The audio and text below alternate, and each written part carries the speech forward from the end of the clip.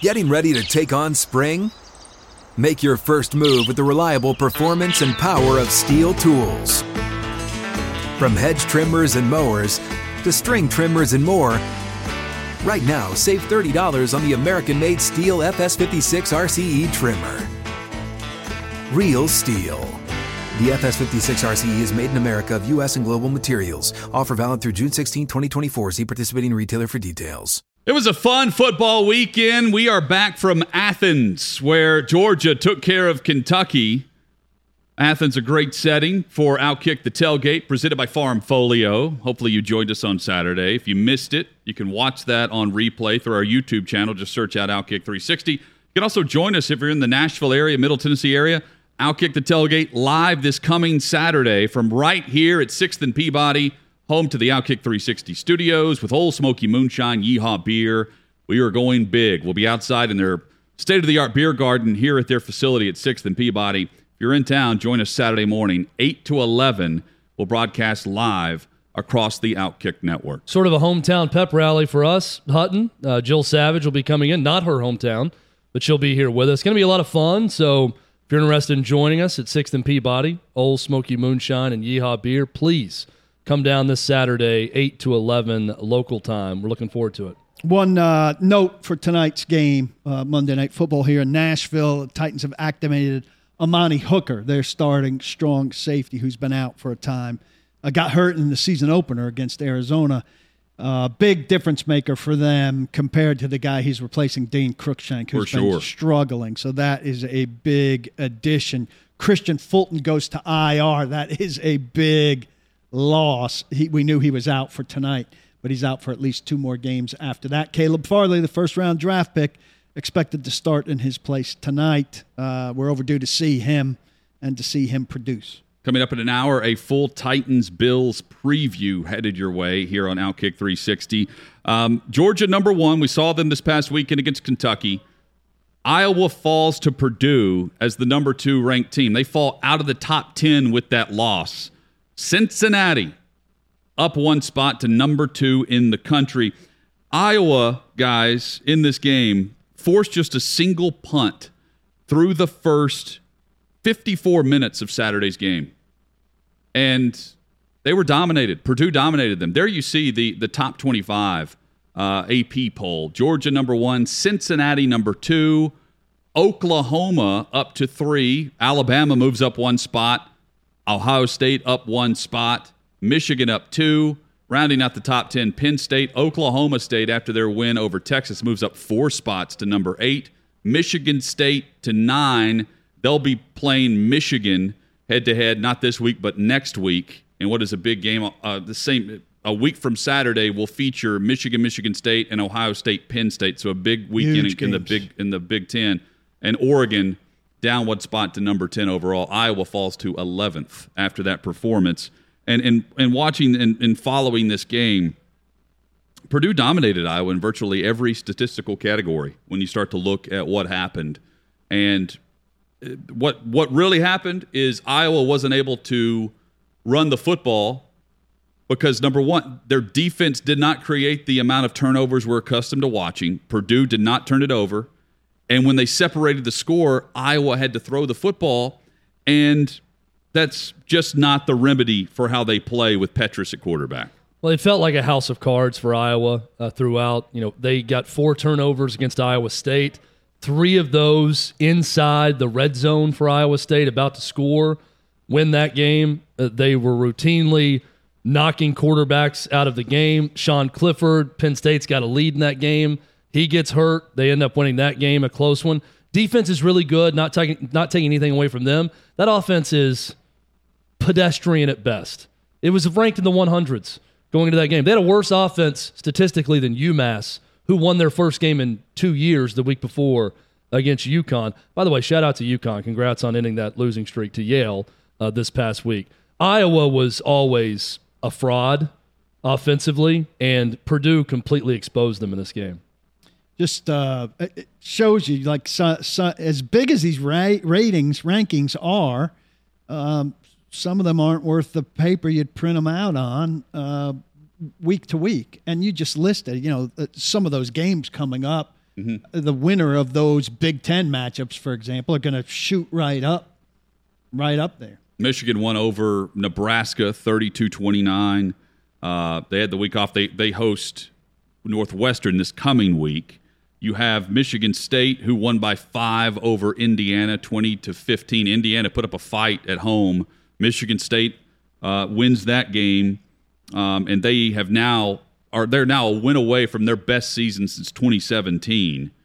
Their upcoming matchups: Michigan, Ohio State, Penn State, over the next few weeks here. So we'll learn a lot about just where the Spartans stack up in that conference. We're going to find out a lot about Michigan State. We're going to find out a lot about Mel Tucker's availability at LSU. Is he still a hot commodity in 3 weeks? Because every single hot board I've read about that LSU opening has Mel Tucker on the list. He could help himself if he doesn't want to be at Michigan State long term by winning one of those games of the next 3 with Michigan State. And you see with those rankings you showed, Hutton, the undervalued, undefeated teams right now, Oklahoma State and Michigan State. That's who is not getting the publicity of an unbeaten team based on whatever reason with those teams. And credit Oklahoma State, known for their defense. They trailed by 19. They're able to come back into that game scoring the final 19 points in that game. They trailed by 14 in the first half. And Jaylen Warren went off. If you haven't watched him run the football, 193 yards rushing against Texas. Texas had a double-digit lead and gave it up again. It's been a rough few weeks for Steve Sarkisian and Texas. That was it's not a bad loss because it's against a top 10 team, but they were favored in that game going in. They had a big lead. To lose it like that, not good for Sark. Very good for Oklahoma State. This is a team that we haven't spent a lot of time talking about. Their defense is one of the best in the country, and if they start to get the offense going, they've got the Utah State transfer at running back who had a huge game. He got recently inserted into their starting lineup. Oklahoma State's a team to watch. Here's their schedule from now on. They get Iowa State on Fox at 2:30 Central Time this Saturday. If they win at Iowa State, no easy task. But if they go to Ames and win, it is Kansas, West Virginia, TCU, Texas Tech. If they win those games, guys, you're looking at Bedlam, Oklahoma State, Oklahoma possibly being 2 unbeaten teams with a winner punching their ticket to the college football playoff that last week of the season. It was the 85-yard interception return for a touchdown from Jason Taylor II that sparked everything for Oklahoma State. That gave them the boost that electrified their sideline and got them going in that game. You mentioned UConn. We should give them a shout-out. They end that losing streak, that 11-game losing streak.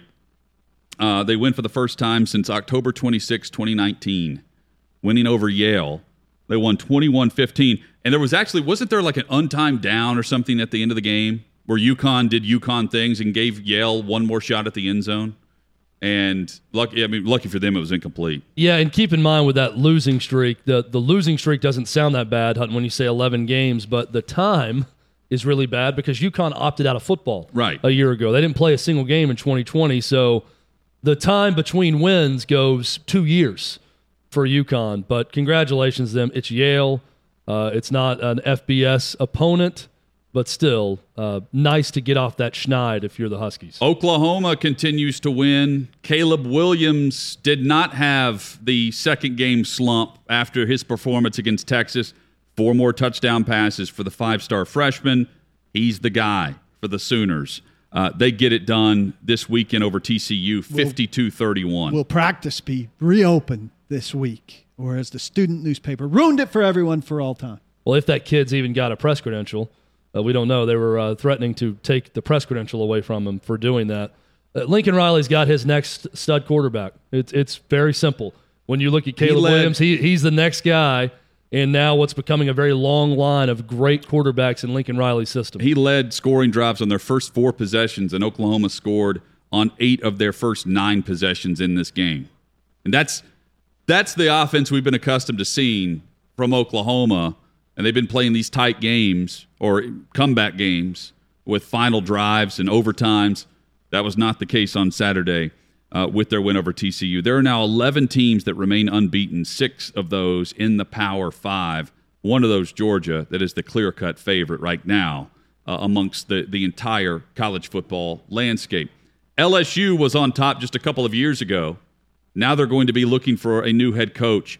And what has been just a bizarre 2 years for Ed Orgeron. He goes from winning the national title, Joe Burrow at the Heisman podium, proclaiming that LSU needs to give Coach O a lifetime contract, to a year and a half later being out, and not just fired, but agreeing to step down after the season, where they hold a press conference yesterday and the AD and Coach O shake hands and agree that the timing is proper for him to step aside because he's not getting the job done based on expectations at LSU.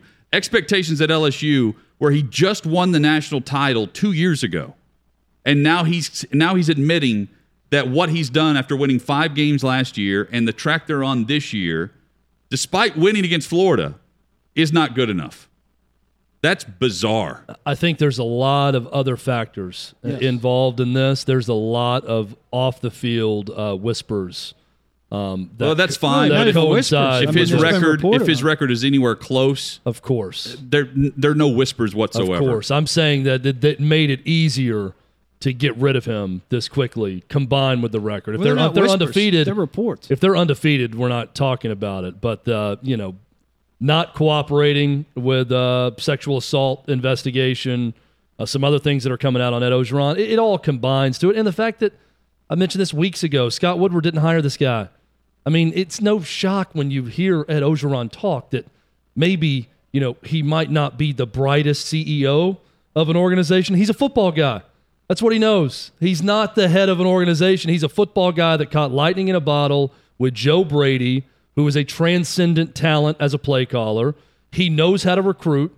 He knows that program. He knows that state. He knows high school players.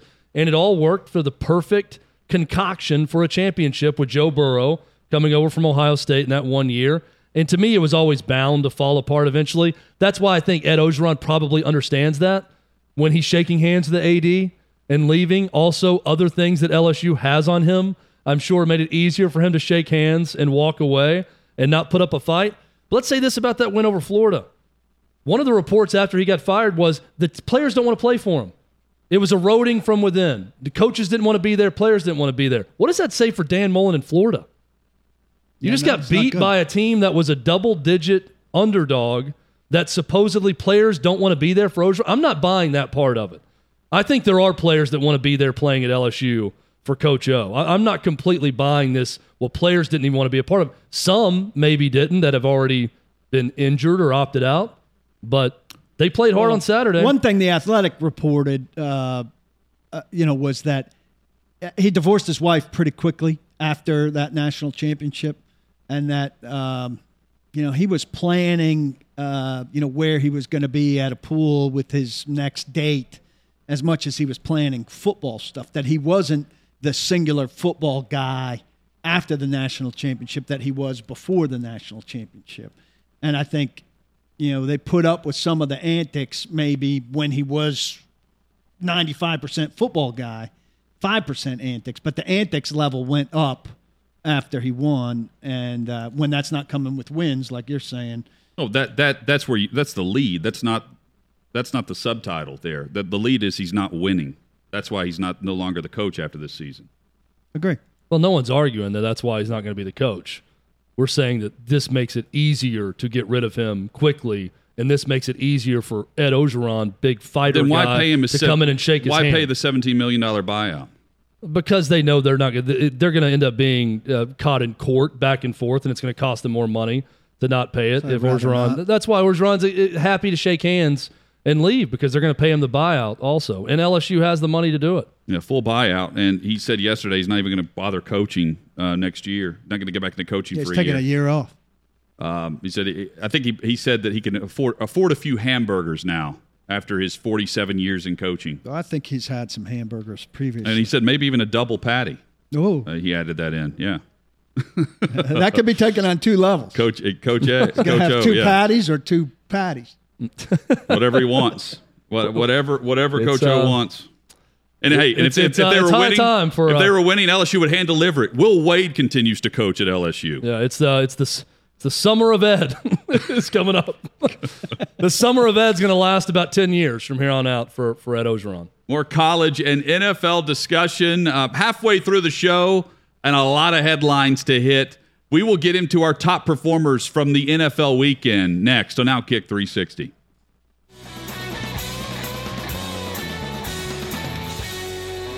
Plenty of Tennessee Vols and Tennessee Titans analysis and discussion headed your way. Outkick 360 rolls on. Some big winners across the NFL weekend. Top performers. It's hard to pick just one player from the Dallas Cowboys. Dak Prescott was excellent. He's got a calf injury, but he says it's not going to be that big of a deal. Maybe his mobility is hampered. Good news is Dallas is on a bye week now after winning against New England yesterday. Trayvon Diggs, though, has been outstanding. Another pick six for him. He's the first player in the Super Bowl era to have 7 or more interceptions and multiple returns for a touchdown in the history of the game through 6 weeks. He's got 7 in 6 games. But he comes back from that pick that he had and gets beat by Kendrick Bourne for a big touchdown. The thing that I like that most was the safety. The safety was atrocious on that play. Well, and Diggs took the blame for that and said he needs to be over top of that guy. And that's the thing I like the most about him in that game is the way that he took blame for his mistake and talked about that a lot more than the pick and the pick streak, and said, I can't let that mistake happen again. I won't. Watch. And you got to really like his accountability. He's playing in a lot of ways better than his brother, Stephon Diggs, who'll be here tonight. He's averaging 74.5 yards a game. It's not bad, but you haven't heard a lot of Stephon Diggs' name this year. Not nearly as much as Trayvon Diggs. Yeah, only a couple touchdowns. And in considering just the impact of what the return for a touchdown, teams this year are 10-3 with a defensive return and interception return for a touchdown. It swings the game, and this guy's had multiple of those, and now he's got 7 interceptions. He's been fantastic. It'd be hard for him not to win Defensive Player of the Year if he does anything the rest of the way. Dallas wins their 5th straight game. They're really good, and Prescott. I wasn't all phenomenal in on Prescott before this year, but he's been just fantastic. I mean, he had 445 passing yards yesterday. That's almost 50 yards better than anybody else in the league. That's stellar. You know who else was stellar is Joe Burrow. And I know they're playing the Lions. But again, this goes back to my theme. Good team knocking out good a bad teams. Take advantage of the layups in this league. There are stat-stuffing games that exist in the National Football League. And here's a great example. Bengals win over the Lions 34-11. Joe Burrow passed for 271 yards, 3 touchdowns. Jamar Chase led the team, 97 receiving yards in this game. The Lions had 1 yard of total offense in the first quarter. They had 61 yards of total offense at halftime. And it was interesting to hear the coaching staff call out Jared Goff postgame. Good for them. He's like, hey, we need more from this guy. He was a little hesitant at first, Dan Campbell. He started talking about the things around him. He paused. And he gave it some context, and he paused. It was like, am I going to do this? Am I going to do this? And then he did it. He said, but yeah, we need more from this guy. He can give us more. And he can, clearly. I think that one of the most interesting things about Cincinnati in that game, and one of the most telling things, if I'm not mistaken, is that Joe Burrow's backup finished that game. So you're talking about finishing an opponent like you're supposed to. And the local example here is what Tennessee failed to do in a trip to the New York Jets. The Cincinnati Bengals, who were the bad team that the Titans lost to a year ago, in a year have gotten themselves in position where they're playing their backup quarterback to finish a game against the lowly Lions. Yeah, and Joe Burrow has thrown 2 or more touchdown passes in every game this season. There's only one other quarterback in the league that's done that, and it's Patrick Mahomes. Mahomes and the Chiefs did not play their best ball. But they were lucky to draw Washington yesterday. They got Washington. And here's the difference in why they were able to run away with this game. To me, you have to have the Brandon Staley approach where you cannot settle for field goals. In Washington, for whatever reason, Ron Rivera was willing to settle for field goals early. They were not aggressive. They were just playing the scoreboard, and at the time it was a defensive game. And you have to play KC as if they're going to catch fire and it's a shootout. That's just the mentality you have to take. And Washington wasn't willing to risk it. They were not willing to go there. And you could say, well, they don't have Justin Herbert and they don't have the wide receiver depth at Washington. And you can point to those issues and point to the lack of a run game, whatever you want. But if you can't do those things, if you can't play aggressive, you're not going to beat the Chiefs. Even on a bad day and against the Chiefs defense that's allowing 31 a game. They are going to flip the field on you. They are going to put up 31 or more points. And the question is, can you match it and have the ball last after being aggressive throughout the game? See, some teams just aren't equipped to do it. I just don't think Washington's equipped to do it. And it starts with the quarterback, right? Like, we like Heineke's story, but he's not good enough. No. He's got to be better. 4.7 yards per completion. Again, I mean, you've got to take shots. Kansas City's defense was terrible. They were not willing coming to go. Into this they game, were not willing to do it. Right. But it's also a defense that has not recorded a sack in back-to-back games now, and no other team in the NFL has gone back-to-back games without a sack. They're not doing much at all defensively. And that's what they're built to do first and foremost, right? But right now, against Kansas City, they're totally beatable. But you have to be able to stand toe-to-toe with them. And there are certain teams in the league that just aren't built to stand toe-to-toe with them. So they play Washington, and they're going to win. But even if you got to take the chances. I just thought Washington's plan was conservative, very milquetoast to go against Patrick Mahomes and the Chiefs. You got to take more chances and do some things. And see, that's what they are, though. Like, I mean, they could have tried what you're saying, but it wouldn't have worked. I mean, against that defense, who knows? You don't know until you try. That defense has been so bad. Maybe you catch fire for one day because they haven't been able to stop anyone. Well, it's an interesting discussion because you have to be flexible enough to change your stripes. Mm-hmm. And Rivera is old school enough that I don't want to say that Washington is completely a we are who we are team, but they're probably more from that school, right? And how many teams are from that school anymore? You're moving away from that, or if you're a we are who we are team, you're more like Kansas City. Well, like we're just going to sling it and take our chances that you can't keep up with us. But if you're that team, you have to possess the ball. Like you have to take chances on fourth down and keep possession, even if you're not going for the end zone. It's not about always going for the end zone. It's just about possessing the football. Yeah. And that was the biggest issue yesterday with Washington. Speaking of good teams taking care of bottom feeders, the Rams go on the road to the Meadowlands. They destroy the Giants, who are just horrendous. 38-11 the final. The Rams put up 28 points in the second quarter. Daniel Jones had 3 picks. He lost a fumble. And this has to be the nightmare because he missed practice all week due to concussion protocol. 7 days ago, he suffers the concussion. He's knocked out of the game against the Dallas Cowboys.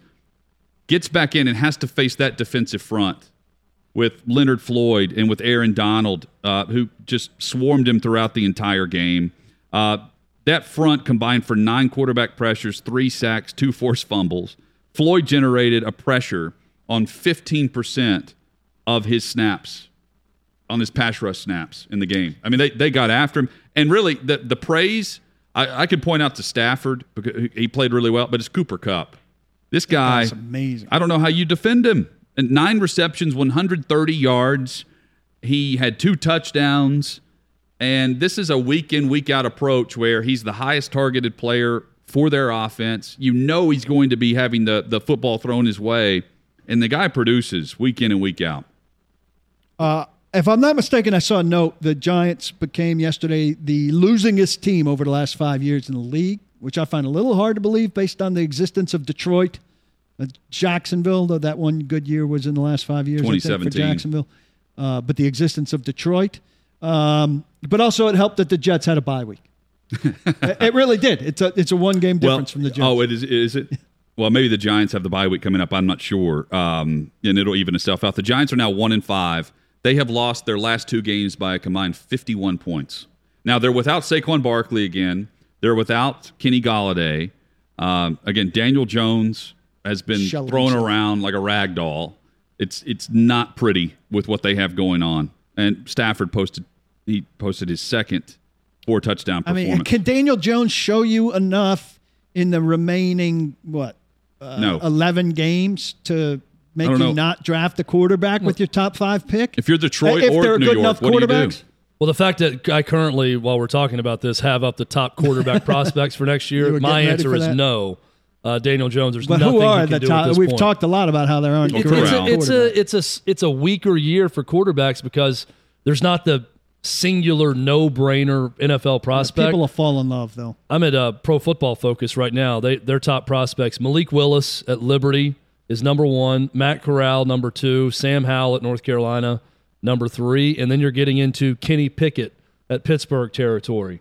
From that point down, there's not the hands down no-brainer. This is the There's top. not the Joe Burrow. Trevor or, Lawrence. Yeah, there's not that guy in this draft. And I'll say, Which Zach is great. Wilson. The Giants will get another guy who's a lot like the guy they have if they don't get the top one, and then they'll go back into the same Or they get cycle. Corral. Yeah, if they luck into Corral. I mean, I'm watching Matt Corral this season thinking Giants could do a lot worse. No, he's with the Giants He'd or be the good Lions. in New York. Yeah. He's with the Giants or the Lions. I don't know how you don't draft those. You have to take. You have a to take a quarterback. I'm with absolutely. you. I don't care if it's a down year for quarterbacks or not. You've got to take one of the top quarterbacks when you're those teams. Finally, shout out to Jonathan Taylor, Colts running back, Great game, who just destroyed the Texans 31-3. This was one of my upset picks that did not hit. Houston did not have an answer for Indy whatsoever. The Colts ran 31 plays through 3 quarters. They scored 31 points in the game. They had 31 plays total against this Houston Texans defense. That's how efficient they were in possession and scoring throughout this game. The Texans reached the red zone 1 time.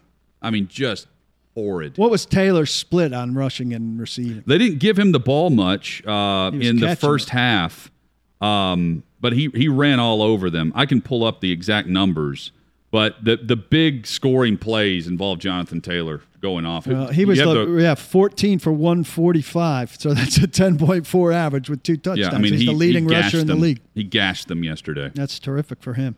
I know I was watching Football Night in America last night, and they were talking about how the Colts have stayed steadfast that they are a true contender to win the AFC South. And I'm watching the way the Colts took care of an awful opponent yesterday, and I'm watching the way Baltimore dispatched of the Chargers after playing so close with Indy, and I'm thinking to myself, Titans don't win tonight at home against maybe the best team in the AFC. It's a 1-game separation in the division at that point, and well, in 1-game separation look in out at one that game point. would separate them from the next head-to-head matchup and the final matchup between the Colts and Titans of the season. The Titans have the Bills, Chiefs, and then the Colts in Indy. And here's why I they're think not. many buried the Colts a little too early. Well, here's why they're Many not here. buried. Here's why they're not dead and gone. As 2 guys in reasons. Colts jerseys come by in scooters. Two reasons. First, their defense has 12 takeaways in 6 games. That's number 1. Number 2, Carson Wentz, who is known to be turnover prone in Philly, and it will fumble the football when he's sacked. He hasn't done it. He has 1 interception and 1 lost fumble on the season. That's the second key here. He's not turning the football over, and their defense gets takeaways and gives them extra possessions. Crazy to think. I don't care who you're playing. They had 31 snaps through 3 quarters That's a great stat. and destroyed their opponent. That was a massacre yesterday. This is a defining month for the AFC South. Maybe Houston ends up with Matt Corral. Could be. From Deshaun Watson to Matt Corral. Hopefully Matt Corral doesn't have similar issues to They Deshaun could get Watson. themselves a lot There of you draft go. picks. I would do my research You on talk that. about a team that had a terrible weekend. Miami, really bad, losing shout to out- the Jags, and they need a quarterback. Shout out to Urban Meyer. If you watch the finish of this game, they could have gone for a 60-yard field goal, somewhere around 60. Very smart play. And Got an 8-yard gain. 8-yard game with 5 seconds. 5 seconds, quick slant to Laviska Shenault. Perfect execution. Perfect execution 1 second left. by Trevor Lawrence. They get the timeout as he's sliding, and the play was called Slider. Peter King said the play's called Slider. It's a 5-second play. They did it in 4 seconds. They had to do it in 4 seconds. It was great, and it set up this kicker Matthew Wright in his first game, who was activated on Saturday in London. he hit a 52-yarder earlier in the game, and then it was a 53-yarder, excuse me, longest of his career, even going back to college. Nailed it for the tie. They get it to overtime, and then he hits a 54-yarder for the win. And the Jags pick up their first victory. Their first field goals of the year. They were field goalless heading into that game. He's the first kicker in NFL history to make multiple field goals of 50 or more yards in the final 4 minutes of the fourth quarter in a single game ever. Hey. And he's the 10th. He's the 10th different kicker this year to hit a kick for the win as time expired. I thought that team was going to crumble. It has not crumbled. Well, all it took for Urban Meyer to reverse his fortunes in the NFL was to leave the continent. Who knew? Once he did that, he was fine. And John Gruden's emails to surface. John Gruden's emails to surface. That helped a lot. And Jacoby Brissett to be the starting quarterback for the Dolphins. All those things conspired to help him. It was Tua. It was Tua. Oh, sorry, Tua. Yeah, Tua returned yesterday. Well, either way. It's not much better. But, I mean, it's funny that, you're talking about coaches in the spotlight for bad reasons. Two guys that we thought team had completely quit on them was LSU in the college game with Ed Orgeron and then Urban Meyer. And both get wins over the weekend. And also Las Vegas had every chance to mail it in with Gruden gone, and they rallied. How about Carr? Terrific. He completed 18 of 27 for 341. They threw 18 deep. for 341. They were mailing it. They threw deep. And this was not a catch and go. Watching this was not like some quick slant and A.J. Brown takes it for 70. No, this was an Al Davis game. Bombs. And the heat is now turned up on Vic Fangio in Denver. How quickly life comes at you in the NFL. Life comes at you fast because Vic Fangio and the Denver Broncos started 3-0. They've now lost 3 consecutive games, and now the heat is turned up a notch, maybe a couple notches on Fangio, who's going in the wrong direction quickly. Yeah, I saw a rumor line about George Patton maybe wanting his own guy. Well done by a group with the Raiders that could have folded and just mailed it in. 5 sacks defensively against Teddy Bridgewater. They got Bridgewater to finally commit a turnover on the season. They did a nice job top to bottom. And again, it started with Carr. Charles Woodson said he called Derek Carr this week to let him know, hey, guys are going to look to you because you've been there the longest now. You have a very loud voice if you want to use it in the locker room. I don't think he was saying publicly, just in the locker room. If you want to lead, you've got an interim head coach. You're the guy. You're the leader of the team. And Carr played like it yesterday against the Broncos. Rich Bisaccia headed to NFL Coach of the Year if this trend continues. With the turnaround? He did a nice job. If they now go on a run and they get in the playoffs, maybe Coach of the Year. And how about the Packers game plan against the Bears? They just decided to run it. Making a big deal out of Aaron Rodgers. I mean, he was responding to a woman giving him the double birds at Soldier Field, right? Yes. He said, that's I what own he you, said. I've always owned you. I don't have a problem with it. But guys, speaking the truth, I mean, he's like 25-3 or something against the Bears. Some ridiculous number. Yeah, I've got zero issue with that. Yeah. He's telling the truth. Telling the truth, and, if he's telling the truth about reacting to somebody, it's also not like unprovoked. It's like, somebody's giving it to you, you're giving it back to them in the form of the truth. What is the issue people have with it? Oh, I just think people, thought it was not the classiest. People don't like Aaron Rodgers. That's why people don't like that. Probably part of it. I mean, makes sense. If Patrick Mahomes does it, he's glorified for it. He's on the cover of Madden. We're going to spend segments on television shows talking about, just look at the moxie of this Patrick Mahomes. What a competitive drive this man has. He let that woman have it in the stands. This guy just knows exactly what his team needs. The pulse of the league runs through Patrick Mahomes. From the right angle that would show the double bird woman. I'd just like to see it. He said he blacked out. He's like, I don't even remember what I said after that. I just saw the double bird. And let it fly. Yeah. It was a good response. The game plan was interesting, though, because they decided to just dink and duck against this Bears defense. He was 15 for 15 on passes of 10 yards or less. And then they just decided to turn around and hand off. They won 24 to, what was the final? 24-14 the final. That division does not – I know the Vikings are coming on, but it doesn't do much for me. I think the Packers will coast in the end. We can discuss more about the Vikings later this week with their quarterback play, which is a bit surprising. Even though they have some playmakers offensively, they put up a ton of yards yesterday. Quarterback issues in Carolina, too, with Sam Darnold, who is – I mean, he was like 17 of 41 passing yesterday. Just horrible. They had no business staying in that game and somehow stayed in that game and forced overtime. Seahawks and Steelers, no business being in overtime there either. And the Steelers let the Seahawks back in it. They were up 14-0, and quickly it was tied 17-all. Goes to overtime, and T.J. Watt just took over that game. Gotta feel him coming on the play that wins the game, pretty much, where he was like tripled, but then he just came around the back to force the Geno Smith sack that basically decides the game. And Russell Wilson, just stay away. Like, do you need the pregame walkthrough? No, to go out and do the coin toss in overtime. Is that even allowed? Yeah, it's allowed. I've seen injured players out there before. Also, he's like, he helped the team there because what is DK Metcalf doing exactly? I don't know. This was very dumb. Let's get into that later because what are they doing reviewing that play? Yeah, there was no reason to review that play, but there would have been a second left on the clock. They would have looked at it, and they spiked it with a second left. But there's no reason to review that play. That's an easy timeout. That's extra time to set up what you want to do. Tomlin is furious, and he's going to get fined for it, and I wish he would just rip them harder for it. Rightly furious. Metcalf, it was a dumb play. It was a dumb review. It was weird all around.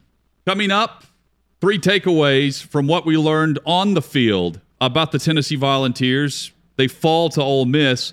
Moving forward, Alabama. But we look ahead a bit to the upcoming opponents and the quarterback situation. We'll update you on Hendon Hooker's injury, that and more. Plus, in about 20 minutes, a full game day preview of tonight's matchup between the Titans and Bills on Outkick 360.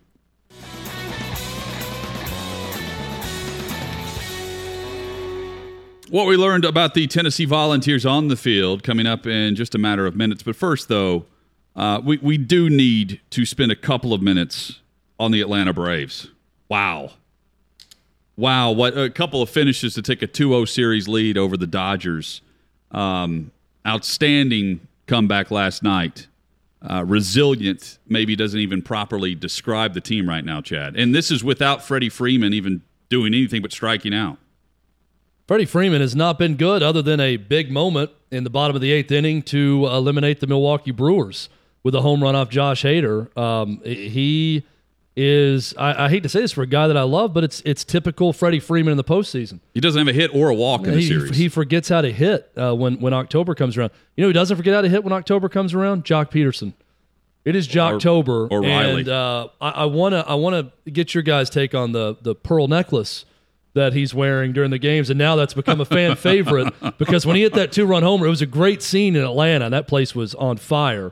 Yeah. But he hits that 2-run homer, and they go to the crowd shots, and it's dudes wearing long pearl necklaces and all the women wearing pearl necklaces. It makes me laugh. Chad, would when you wear a something pearl like necklace? that catches hold. It's funny. Would you be in the crowd wearing a pearl necklace? Odd, but funny. No, I would not. Not a pearl necklace guy. I know that shocks everyone. Nor am I a chain guy. You know, there are a lot of people wearing the chain has really come back, the gold chain. Baseball Never was players a chain guy. Love chains. Yeah, they do. It would bother me running. It bounces around. It doesn't seem to bother anybody. Now they have Charlie Morton on the mound for Game 3. Braves were up 2-0 last year, so I hesitate to get my hopes too high for this series, but there is something intangible about this group and about every acquisition they made at the trade deadline. And you saw another one last night. They came through in the bottom of the ninth with the game-winning hit. But everyone they brought on has worked out amazingly well for the Braves. So crazy things happen in October in baseball. I had this team buried and dead back in June, July, especially when Acuna was out for the year. They're doing this without their best player, without their best power hitter, without their best pitcher. it's remarkable right now to watch this team. And I thought they were dead at 4-2 down last night. They had two separate 2-run deficits in a game that was razor's edge, and to come through 2 runs in the 8th, the winner in the 9th, it feels like a team of destiny, but we'll see. I felt this way before too. How am I going to come to work if they win this thing, Hutton?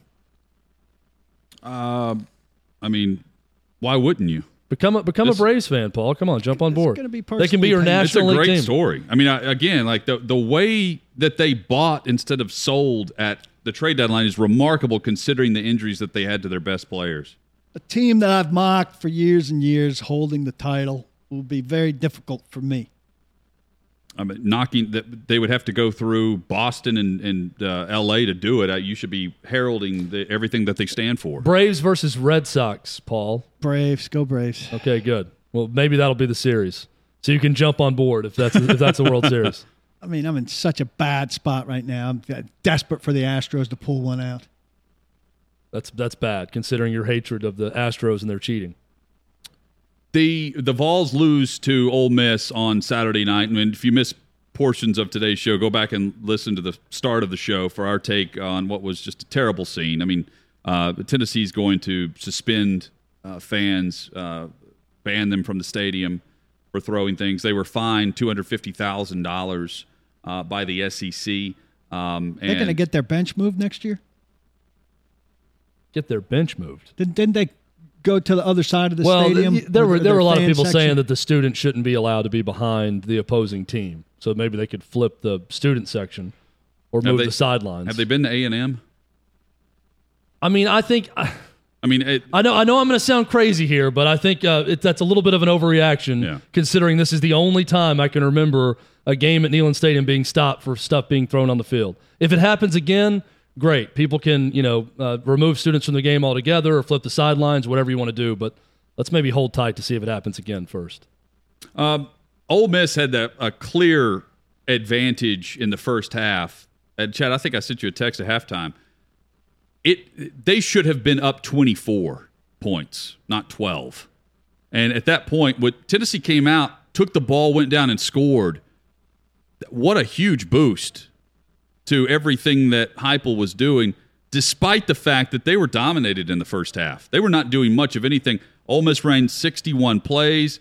They did it by running the football, right? I mean, they possessed the ball. I mean, they did everything right, but score like they should have against Tennessee's defense in that first half. And then Tennessee's defense did a nice job with them in the second half. Well, just the start of that game was so crazy. Tennessee gets a stop. They force a punt for Ole Miss. Yeah. They muff the punt. They gift Ole Miss their first touchdown of the game. And then Tennessee comes right back. Looks like they have a scoop and score touchdown. They don't. But then they pin them. They did. But according to the SEC officials, they didn't. Then they pin Ole Miss deep. They get a safety, of all things, against Ole Miss with Tennessee's defense. It was a weird first half. But late in the second quarter, Tennessee's down 24-9 and punts it back to Ole Miss. And I'm thinking at the time, this Ole Miss offense is going to really get going now. It's 31-9 at halftime, and it's a blowout. Instead, Tennessee gets a stop. They go down and kick a field goal. How about the icing the kicker 3 separate times, too? I would use it. Another moment in that game that I thought was just typical Kiffin, which was smart. I would have done the same thing, and I loved sort of the troll factor of it when he was doing it and the fans were booing on each one. Thankfully for Tennessee, Chase McGrath hit the kick. But Tennessee, when they came out of the locker room and scored to start the second half, that's when I thought, okay, game on. They've weathered the storm at this point, and they're down 24-19 at that point. Good resilience from Tennessee. What did I learn in this game, Hutton, more than anything else? Tennessee has no depth. We knew that coming into the season. They're paper thin, and they've got a former walk-on playing right tackle when Cade Mays went out. And expectations go down the drain if Hendon Hooker can't play. That's what we also learned. I would not expect him to play this week. Not that they had a shot against Alabama either way. Would you go with Milton? I would go with Harrison Bailey in this game. Yeah, I would dismiss Milton from the team for foolishness. You get out. You get out. We preview Monday Night Football next on Outkick 360.